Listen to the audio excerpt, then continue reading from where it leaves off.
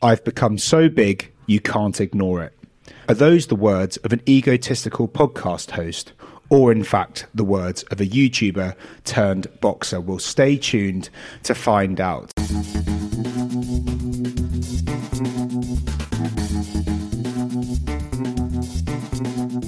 Hello and welcome back to the SportsPro podcast.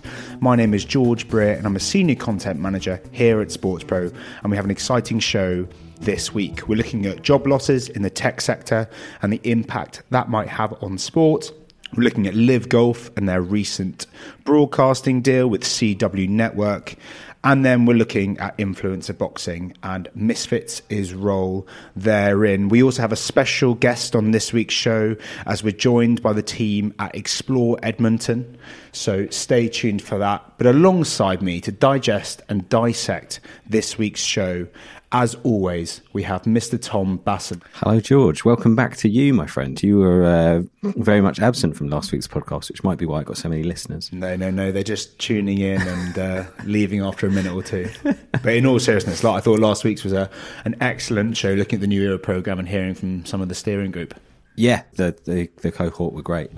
Good stuff. Well, Let's look at some of the stories that have dominated the headlines this week. It seems that you can't turn left or right these days without hearing of yet more job losses in the tech sector.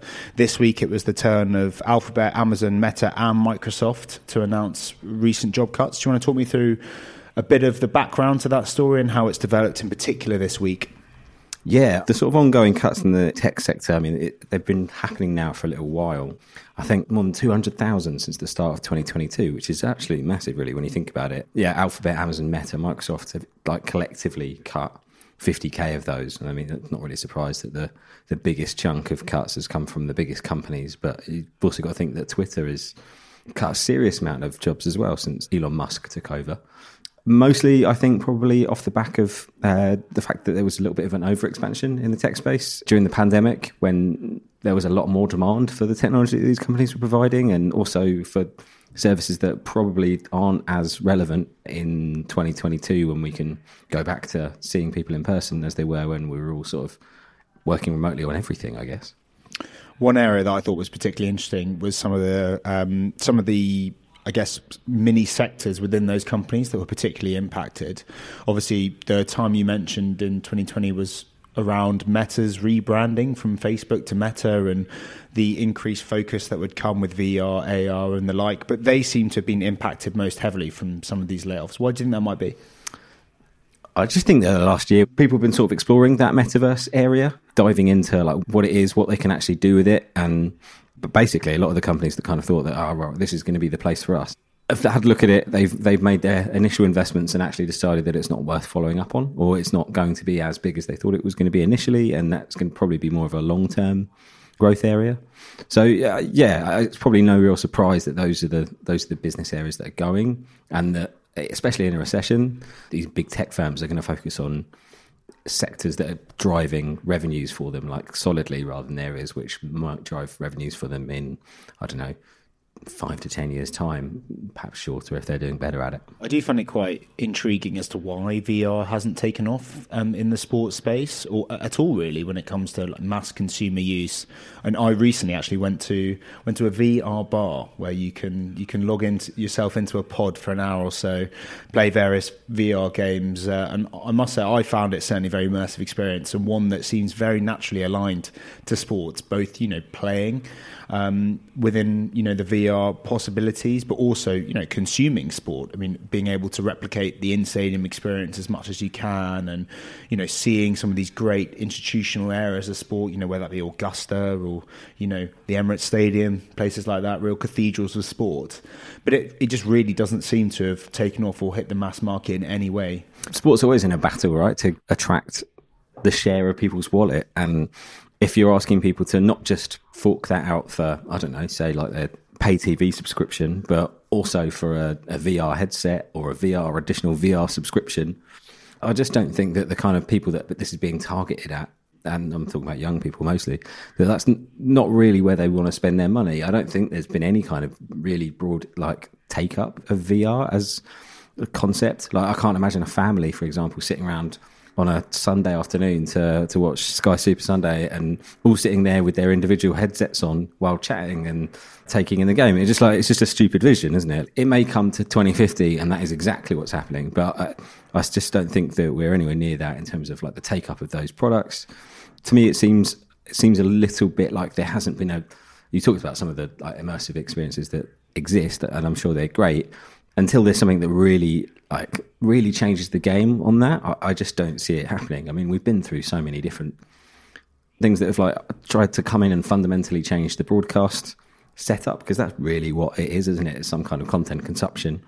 And actually, there's been relatively few innovations that have truly changed it from a consumer perspective. And I don't think that VR is particularly going to be that. AR, maybe. Like AR, people like a kind of augmented reality experience. Like they like the kind of they like being able to put stuff over the like overlays onto things that already exist, and that's been brought into different elements of the sports broadcast experience.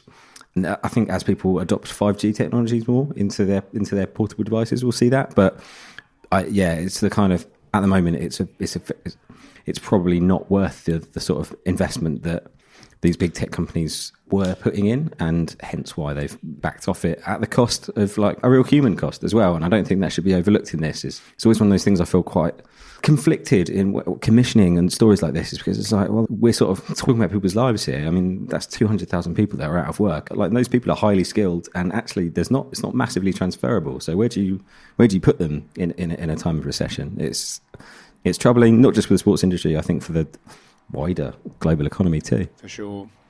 Well, another institution that's certainly under financial strife, but maybe represents a change in that trajectory, is LIV Golf, with its recent broadcast partnership announced this week with the CW Network. Do you want to talk me through some of the terms of that deal and why we've got to where we are there? This is another chapter in the evolving story. The CW rights deal was sort of first reported by the Sports Business Journal at the back end of last year. This was a possibility for LIV. They've gone around the houses with all the other major networks, and due to basically quite a lot of existing relationships and the tentacles of the PGA Tour, they just weren't going to happen. I think the most sort of creditable report was that LIV was about to pay for some airtime on Fox. We should point out, for those of you listening and haven't read the full story, that CW Network is it's a big broadcaster in the US. It's not a main network. It's not an NBC, ABC level of broadcaster. It's in 120 million households across the US, but we're not talking about a tier one broadcaster here. And clearly that's the level that LIV has had to settle for. Some other interesting things about it, I guess, is that LIV is paying for the production and selling its own ads. There's probably, there's not been confirmed, but it doesn't look like there's a fee for LIV in this. I guess both of those two things are sort of to be expected for that golf tour, given the conversations that were being had before, talks of paying Fox for airtime last year, and those struggles, as previously mentioned, to just get a deal over the line. So the fact they've got a deal, probably good for them, but at the same time, like it definitely looks like a bit of an L. They want to position themselves as this challenger series with these major golf names. They'd have definitely wanted better than what they've got.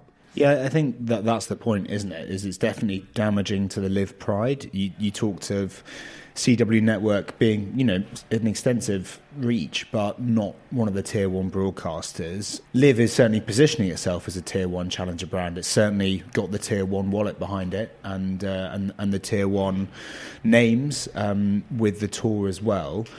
But do you think it's a case of, almost the first step is the most important one, and yes, it's damaging for their pride now, and it's not a fantastic look from the outside, but this is an important and very momentous first step in increasing that reach and in accessing, those millions of households across the US to grow its brand and grow its portfolio further? I think for this to be a success, it really has to deliver as a product. If it's able to demonstrate to a sort of, even if it's not a massive audience, but the reviews coming out of it are like, this is actually a great TV product, this really works, then it could act as like a proof of concept. It will definitely put itself in front of more eyeballs. That's like kind of, it goes without saying. But if it's able to successfully prove that it's a good product, which I don't think really that's kind of been conclusively shown so far, then it will be a sort of Yeah, well, we had to get the CW deal done in order to get the next bigger broadcast deal done.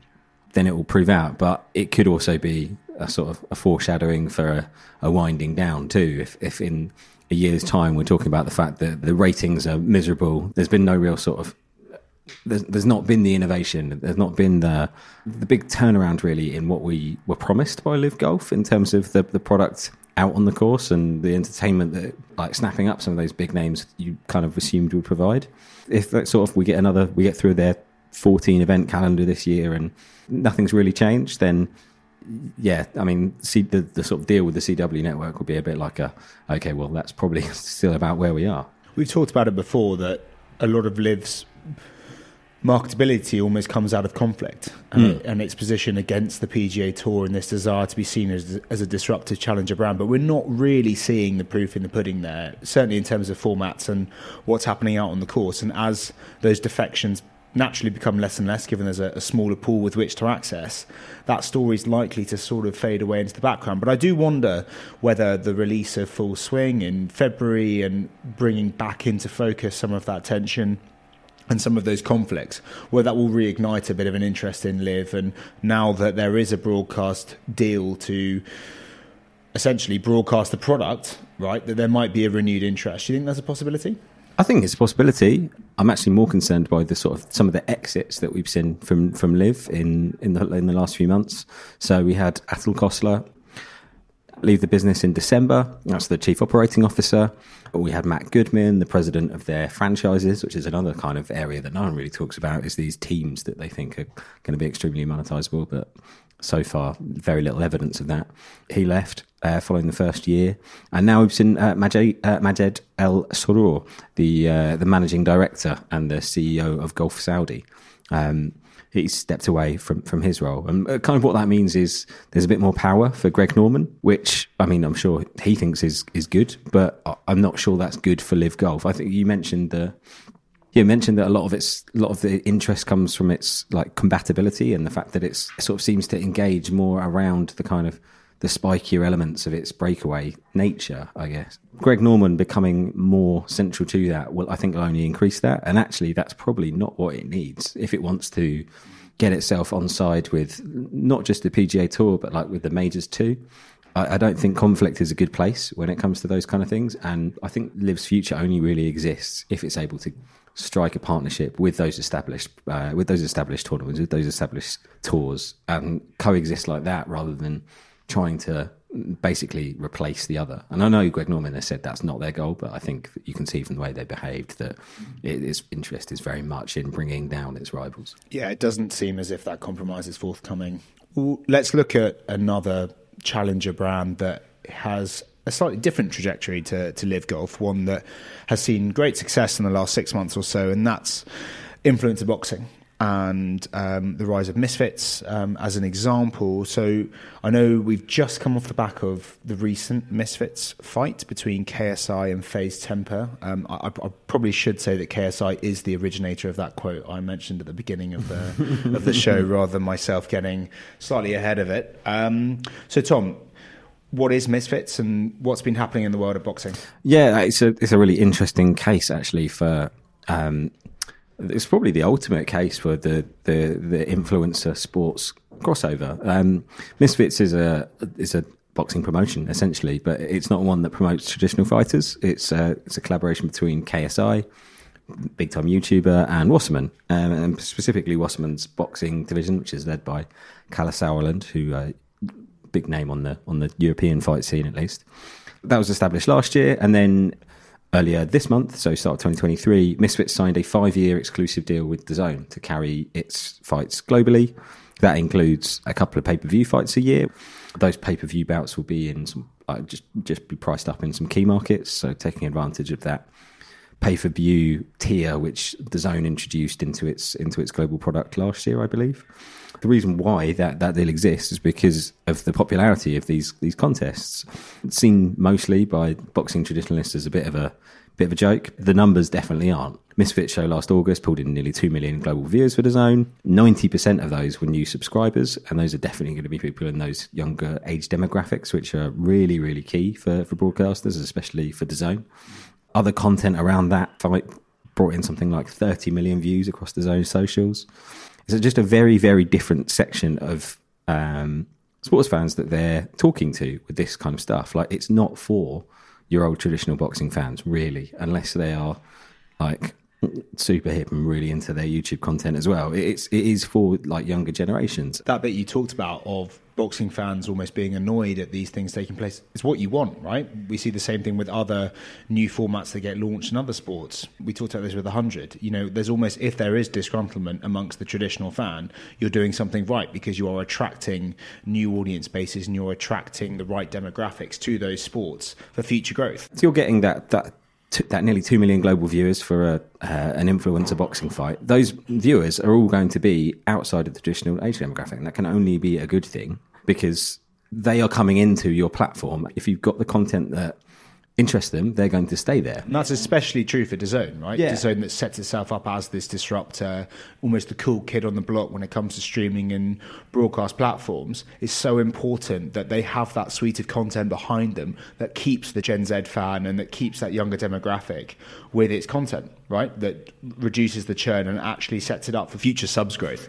Yeah, exactly. If you're able to kind of keep and retain those users who wouldn't normally be on there, and you've got those other users as well who are watching other sports content that is more traditional to a sports platform, then that can only be a good thing. If you're a sort of slightly more traditional operation without any of that kind of content, then it's a much bigger challenge for you to bring those younger users on. If you've got a way of doing it and you can find a way to make sure that they stay there, then that's a pot of gold. It's also another vote of confidence that younger sports fans follow the athletes, not the sports necessarily. I found it very interesting seeing the Jake Paul deal signed with the PFL, where he essentially takes a cut of the revenue within their new pay-per-view tier and equity in the overall business. A clear sign that actually Jake Paul is the asset, not necessarily the influencer boxing itself. By keeping, you know, someone like Jake Paul on the platform and using his immense global reach to essentially highlight that property and to market its fights, you know, it's setting you up for immense success going forward. Yeah, and it's also the way that they market. Like, you could have a traditional fighter who is as good at social media as your standard boohoo man, carbon copy influencer. But if they're able to sort of tap into that same way of marketing themselves on social, then like there's actually no reason why that model couldn't work for a traditional athlete as well. They just have to learn from the social media influencers on how to do it properly, and that's something that's not really happened and not really been a part of the toolkit for an athlete previously, because they've had other things and other people to do that for them. Like, they just have to worry about the fights. Well, actually, it seems like if you're able to, I mean, we haven't really seen it yet, I don't think, with an athlete influencer in the same way. That's an athlete first and an influencer second. But if you like, when that happens, and it definitely will happen, it's going to explode. I guess the closest you've got to this in terms of an athlete influencer is Cristiano Ronaldo and his army of Instagram bots who seem to follow him around wherever he goes. But it's that taken to the nth degree, I think, and with probably a much younger name. The next step, surely podcaster boxing. Do you think we could pull in 2 million global viewers on DAZN? Well, that's if the influencers stop nicking idea and doing podcasts in the first place. But yeah, I'm sure people will want to see us have a fight at some point, George. Well, DAZN, if you are listening, we're available to offers, pay-per-view or not. It'd have to be some kind of catch weight, and not sure how it will work, but maybe more WWE than MMA. We can pitch that for one of SportsPro's next major live events. Anyway, on to more serious matters. Earlier this week, I sat down with Cindy Medynski, who is the Director of Sport and Culture Events at Explore Edmonton. She joined me from a very snowy Edmonton, looking at some of their recent major events that they've hosted, but also for a wider discussion in what makes a great host destination, why that's so important for not only the local population and the local business sector, but also nationally as a whole. So let's hear from Cindy. Sorry to interrupt the podcast, but I had to tell you about SportsPro's Ignition 2023 virtual event, where sports tech comes to life. Join us online on the 8th of February and discover the most cutting-edge innovations in sports tech via a virtual hub of keynote speaker sessions, demo sprints, and tech providers. In addition to expert insight from the likes of the PGA Tour, the Cleveland Cavaliers, Overtime, and Liquidity Team, you'll discover the most disruptive new startups to invest in right now. Register for free today at ignition.sport to network, learn, and engage with your next sports partner. Now back to the podcast. Now, it's not often that I get to brag about the weather conditions here in the UK, but this afternoon I'm delighted to be joined by Cindy Medynski, who is the Director of Sport and Cultural Events at Explore Edmonton. Now, Cindy, thanks for joining us from Edmonton. As you said yourself off air, you're in the thick of winter, and you've had a few snow-based events that have taken place recently. How's things? Things are great. Thank you so much for having me today. And you are right. We are in the thick of winter. January is, a bit of a snowy, colder month here in Edmonton, but we love it and we embrace it. And we are able to use that weather for some of those winter sport events. And just coming off of the Style Experience Big Air World Cup, was definitely an unforgettable event and made memories across the board. I know just from looking a little bit at the event from the outside, it was one that sort of blended snowboard culture with, some of other, local live music and vendors, sort of food and entertainment. Can you give me a little bit of an overview of what the event was and when it took place? Yeah, absolutely. So this event was actually 4 years in the making. Of course, a pandemic in the middle that threw it off a little bit. But we'd been working with Canada Snowboard and some local stakeholders for 4 years on bringing this to life. And essentially, our vision was to be able to embrace Edmonton's winter city qualities and repurpose our 56,000 seat Commonwealth Stadium into essentially a big air mountain.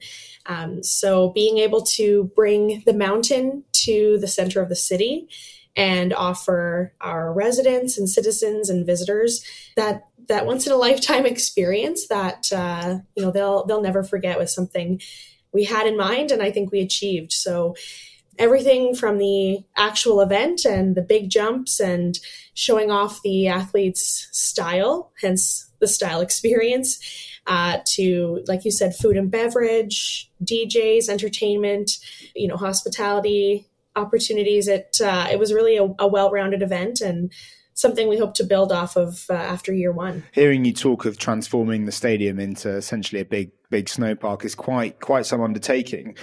I'm intrigued to understand when it comes to bidding for major events and working with major events as a host city. At what level do those decisions happen? Is that, a plan from the very get-go that this is something that we want to do, we've scoped out that project? Or, does that bidding process happen at your award an event and then it's really, putting heads together and understanding how can we activate this in the most exciting possible way? Yeah, I think overall we rely on our research, our relationships and referrals. So when we're evaluating an event, it's very important for us that we are aligned with a rights holder or an event organizer. So that's kind of number one is what are those common objectives or common goals that we can achieve together. Of course, we also rely on our event attraction strategy. So looking at events we want to bid on and partners we want to work with, that is really ingrained in our strategy. So if we can position Edmonton internationally as a top sport hosting destination, we know that economic impact comes with that. It's almost a symptom of those events. So while that's very important, it really is how we can spread the word about Edmonton and what we can really do on delivering events. So that process is really, like I said, ingrained in our strategy. It has been vetted and approved by, all different levels of personnel in the city. So we feel very confident in the events that we go after and know that there will be local support. And when it comes to those partnerships that you're striking with rights holders or sports properties, how early do those take place ahead of the official bidding process? Well, in this case with Big Air, it was upwards of 4 years. And that was, again, just based on a referral. Somebody within our sort of circle of events, was speaking with Canada Snowboard, who wanted to try something new and something different. And because we have that great relationship with our local partners, that's how that sort of came through. And, we could have hosted this probably even earlier, but we wanted to do it right. So that's part of it, is making sure that working with that rights holder, we're realistic along the way and making sure that the goals that we set are achievable. So, it really does depend. There's some events that we're securing that it could be 2 weeks to 3 months that we are bidding and a decision is made. Other times it's 4, 5, 6 years, depending on, the scale of the event and how intense the operation of it can be. And when it comes to sharing those strategic priorities, and as a host destination in Edmonton, what are some of the key strategic priorities that you're focusing on as a business and that you want to be embedded at the core of the events that you're hosting? So for Explore Edmonton, because we are the destination marketing and management organization, we're obviously trying to drive tourism to our city and really position Edmonton, like I said, as a top sport hosting destination. We probably aren't one of the top destinations that even the regular leisure traveler would have on their bucket list. So we know that we can leverage sport events in a bit of a different way to bring people to our city. So I think being able to enhance Edmonton's image and reputation is a really big driver for us. Of course, economic impact is huge, just making sure that we can impact the visitor economy and bring investment and really stimulate those local businesses here. That's huge as well. And then, of course, that social benefit legacy piece that everybody's trying to measure, everybody's trying to figure out where they fit and how they can do it best. Those are the three. But really, I think the overarching piece is how we can connect the rest of the world to our city. I'm intrigued to understand more about that balance, really, in the relationship between the delivery of an event and securing the legacy of one of those events. You talked about the importance of immediate economic impact and the tourism impact that you see, but how important is that and how difficult is it to balance that with the need for, as you say, both an economic and sustainable legacy of the events that you host? Mm-hmm. Well, I think obviously the delivery is very important. If we can't deliver a successful event, it's not going to be likely that a legacy can really thrive out of that event. So while it is a balance, we don't want the legacy to be compromised, due to budget or the operations or delivery of an event. So I think it's about setting those realistic goals. We want to be able to achieve a legacy through maybe a multi-year partnership or slowly building up different events so that we can, again, build year after year and again, be realistic. So I think there is a balance. If we can have really clear goals and really clear timelines and milestones, I think that helps everybody be able to deliver on that. And how difficult is it to measure the impact when it comes to a legacy? A lot of it sounds like, quite soft metrics and are quite difficult to attribute, certainly for years when it comes to a legacy. So how do you set clear metrics and reporting frameworks where you can say, yeah, this is what the legacy or this is the impact that this event has had? Some legacies are very clear and tangible, and others are more of a feeling and those intangible pieces. You look back to 2002 when we hosted the FIFA Under-19 Women's World Championships. We like to consider Edmonton, and I think a lot of people consider Edmonton as the birthplace of women's soccer in Canada. And that's hard to measure. It's more of a feeling. It's more of a long-term looking back. Wow, that was an incredible event that then led to us hosting the 2015 Women's World Cup and really having Edmonton as a place where women's soccer can grow and really be fostered. So that's something that was, I think, harder to measure. When we look at other legacies that we've been able to bring in, Edmonton is known, I think, for hosting international triathlon events. So bringing triathlon here for 20 years, we've been able to have a legacy fund out of that. We've been able to strike the Edmonton Triathlon Academy, where athletes can actually train in Edmonton, and it's a legacy organization that is now operating all on its own. So I think we just, again, have to kind of be flexible and recognizing what our city needs, what our sport partners need. We're working a lot on that sustainability side as well to, measure our impact and decrease our footprint on those pieces as well. So still working on that measurement piece, I think, at the end of the day. Can you identify and observe that sense of pride that comes from, as you said, when it comes to like women's soccer, for instance, having a identifiable footprint when it comes to the development of the sport and seeing how women's soccer in particular has really grown to an incredible degree over the last decade. Do you see a sense of local pride in being a fundamental stage on that journey? Yeah, I really do. I think, our journey through soccer, we've always been huge supporters of it. And whether it's the men's or the women's game, it's not something where we've got, an MLS team that we can see, the community interest all the time. But when you bring in the men's national team to qualify for the World Cup and 50,000 plus people come out for 2 days in the middle of winter, I think that really shows that the community really believes in the sport and the power of not just soccer, but the power of sport to bring people together. I mean, Edmonton has a history of not only soccer, but of course of hockey, being a winter destination, a Canadian winter destination, looking at our NHL dynasty and how citizens are so proud of that. Like it really is a city of pride when it comes to sport. Well, I wanted to look a little bit more at the style experience that you mentioned earlier. It sounded and it seems to me as if there's a lot of community impact that was at the core of that project. Can you tell me a little bit more about some of the partnerships that you struck outside of just that main sporting event and, some of the headline areas and some of the work you've done there? Absolutely. Well, I think the focus for us in year one, again, was to, create a realistic goal and legacy from that.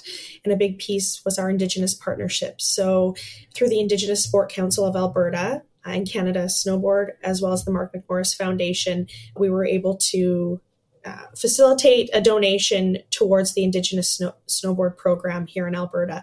So that is a real tangible legacy that had come from that. And being able to incorporate our Indigenous community in all of the events we do is very important from the get-go. So that, I think, was the partnership and the local impact that we are most proud of, and something that will continue to grow as we host a Big Air World Cup, for hopefully years to come in Edmonton.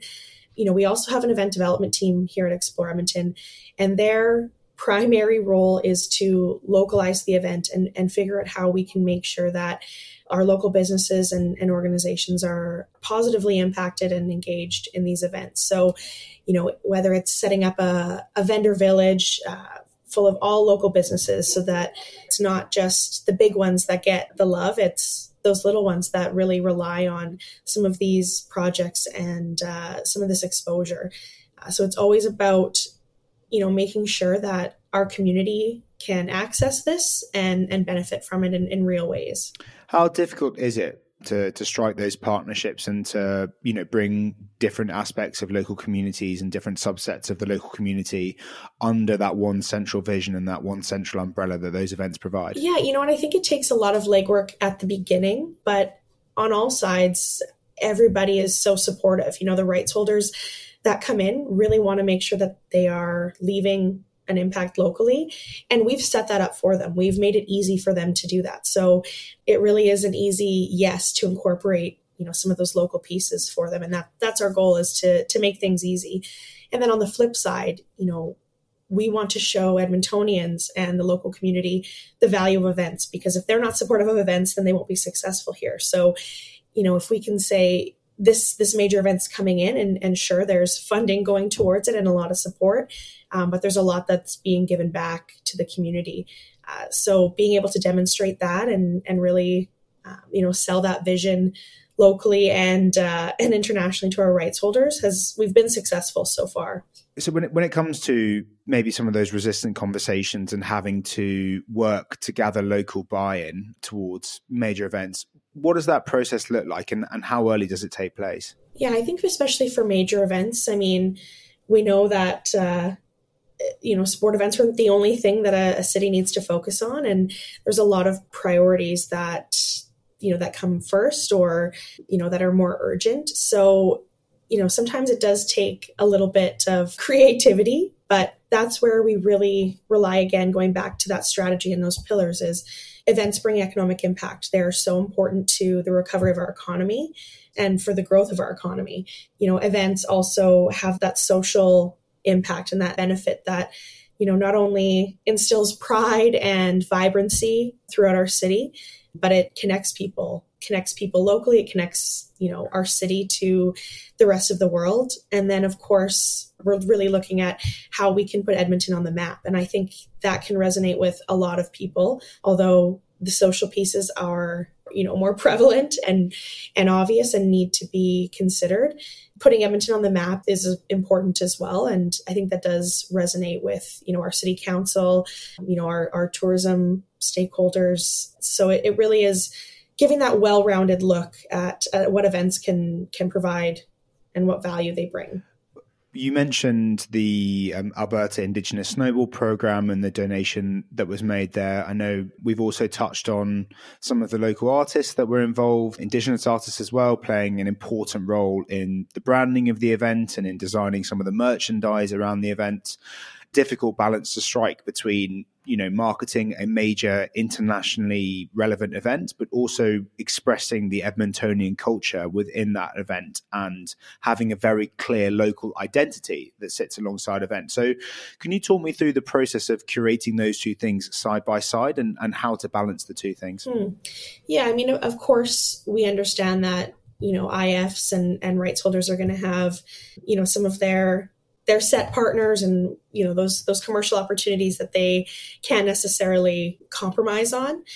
But I think it has to start from the beginning. So, host cities are in I think a more favorable position than they were maybe, 5-10 years ago, where, they're kind of at the mercy of the rights holder and through that whole bid process. But now it's more of a discussion, a conversation to figure out where, there can be alignment and where both parties can benefit. So we try to bring that conversation on those local partnerships and that local community impact right from the get-go so that there's no surprises and our rights holders and partners know where we stand on making sure that, events can bring that lasting impact.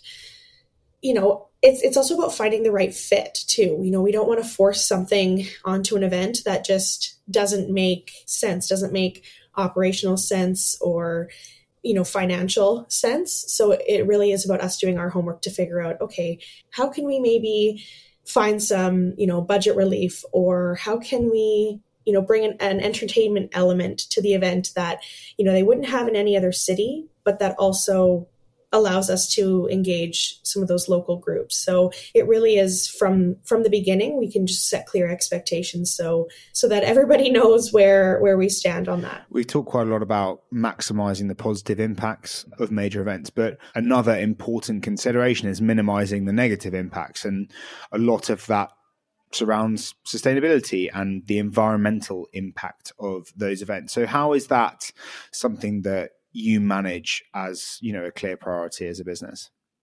Yeah, like a lot of other destinations, we're still working on this. It's going to be a long road, but we know we have a huge responsibility, towards climate resilience and making sure that our events are sustainable. We have a dedicated sustainability team at Explore Edmonton that looks at events through that sustainability lens. And it's trying to figure out how we can, again, slowly build, set realistic expectations, but slowly build towards, offsetting our footprint. So, a great example is we've got the Responsible Events program that kind of weaves legacy into sustainability. So, if an event comes through and there's leftover food, for example, there's ways for us to make sure that that's donated. And although it seems like a really small piece, it has a huge impact. We are also working with partners. We just did a pilot last year with Volleyball Canada, and we did a waste audit to figure out what is their waste and how can they reduce it year after year. Things like that, where we can lead the way and lead those programs, make it easy for, our partners to get on board. But it's hard when you're talking about, funding these programs too. So we know we have to step up in that way in order to lead the way. To delve into that a bit more, I think a lot of people see major events and they look at some of the obvious areas where, sustainability might fall short, whether that might be single-use plastics or the sort of carbon footprint. But what you're talking about illustrates the importance of working with your partners, and that actually there are so many different stakeholders that are involved in these events. I'm keen to understand how willing event partners are in opening that conversation and into making clear commitments and pledges to work with you on delivering more sustainable events. It's funny you bring that up because we are kind of in the middle of some of the sales training on how to incorporate those sustainability questions up front. So it has become part of our sales process, is how we can ask the right questions to our partners to figure out where they stand and what they're willing to invest and how far they're willing to go. And of course, we want to push that, but it is a fine balance. We have experience with some rights holders, for example, the Professional Triathlete Organization, they have a commitment to sustainability and they are working on a program to make sure that their events are sustainable. So it's great to see that there are actual programs in place with some of these IFs to make sure that that's a commitment. Others are not, it's not at the forefront, and we understand, especially still trying to, recover from the pandemic.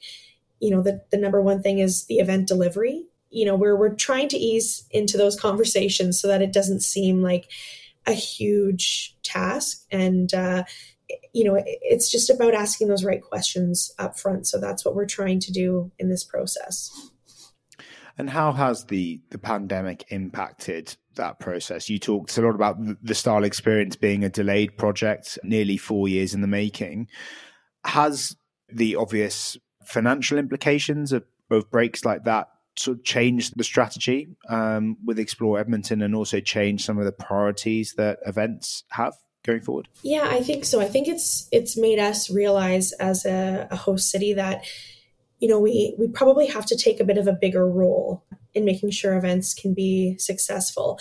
Again, all of the partners we work with, most of them are nonprofit, as are we, but it just means that, through this recovery, resources are limited, costs are higher than ever across the world. It is becoming even trickier to host events and break even. So I think if we can be creative, find ways to cost save, and also step in with, whether it's additional value in kind or additional resources, that's what we're prepared to do, because we want events to happen here and we want them, to go very well. So I think it's about us stepping up to kind of fill that gap that, maybe other cities aren't necessarily prepared to do. To tie that back into some of the sustainable areas we talked about, there's often a balance that needs to be struck between the cost implications of delivering a more sustainably focused event. What's that balance like from your perspective? Is it an either or? If we want to be more sustainable, we're going to have to budget for that, or do you see those two things as coexisting more than anything? Yeah, I think they need to coexist. And again, it's about sort of that slow build, because there are huge financial implications, obviously, to taking, a sustainability route with events. We do budget that in, and Explore Edmonton does invest in that, because, it's important for us to establish benchmarks and figure out how we can do better. So there's definitely motivation for us, to invest in there. But I think it has to be, again, that slow build. And there's other ways that we can, bring in, value in kind that doesn't necessarily cost anything, right? And it's also about making sure that our local businesses and our local partners are committed to that as well, so that we can figure out how we can deliver an event that doesn't print a ton of postcards or something like that, but still, gets the word out or has an impact in other ways. So I think it's just about being creative and making sure, like you said, they can coexist. And when it comes to the commercial impact of those sustainable efforts, I know you mentioned the Professional Triathletes Organization. They're, I think, an example of the commercial opportunities that a more sustainable approach can bring. A wealth of new commercial partners with very distinct goals and aims. Do you see the move to delivering more sustainable events as opening up a whole new doorway and a whole new pathway towards, commercial opportunities that are more locally aligned? Yeah, I think that's something we haven't really, considered too much, but it's an important question, because like you said, there is likely a huge opportunity for that when you go down the road of sustainability. There's more and more organizations out there that want to make sure that they're doing their part. And if we can perpetuate that and figure out how to support our event partners in those commercial opportunities that are sustainably responsible, I think that's amazing. But it's definitely something we probably need to consider a little bit further. But that can definitely give a host city a competitive edge when you're talking about those commercial opportunities. So thanks for the tip. And what's next? What are some of the things you've got that are coming up that you're particularly excited for, both from an event point of view, but also how your approach and strategy is developing? Mm-hmm. Yeah, I think our strategy has, of course, evolved over the last, few years. And again, going back to positioning Edmonton globally as that major, sport event host. Our whole, idea is based around repetition and making sure that cities are seeing that Edmonton is consistently delivering an incredible event and that rights holders are, impressed with the level of support and guidance and investment and everything that we bring to the table. We actually just this week were announced as one of the hosts for the FIBA 3x3 World Tour Masters, which is very exciting, being able to host that top tier level 3x3 basketball event. We've committed heavily to basketball in our city with 5-on-5 and 3x3. So that is really exciting for us to be able to work with FIBA and our local Alberta basketball organization there.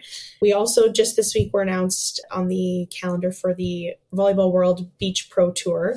So we're hosting a challenge level event this summer as well. And being able to host, those circuit events and do them really well and hopefully year after year, looking at that multi-year kind of partnership will help us not only build on the operational excellence of these events, but be able to build on the marketing, be able to build on the opportunity to bring visitors in. So I think that's really key for us.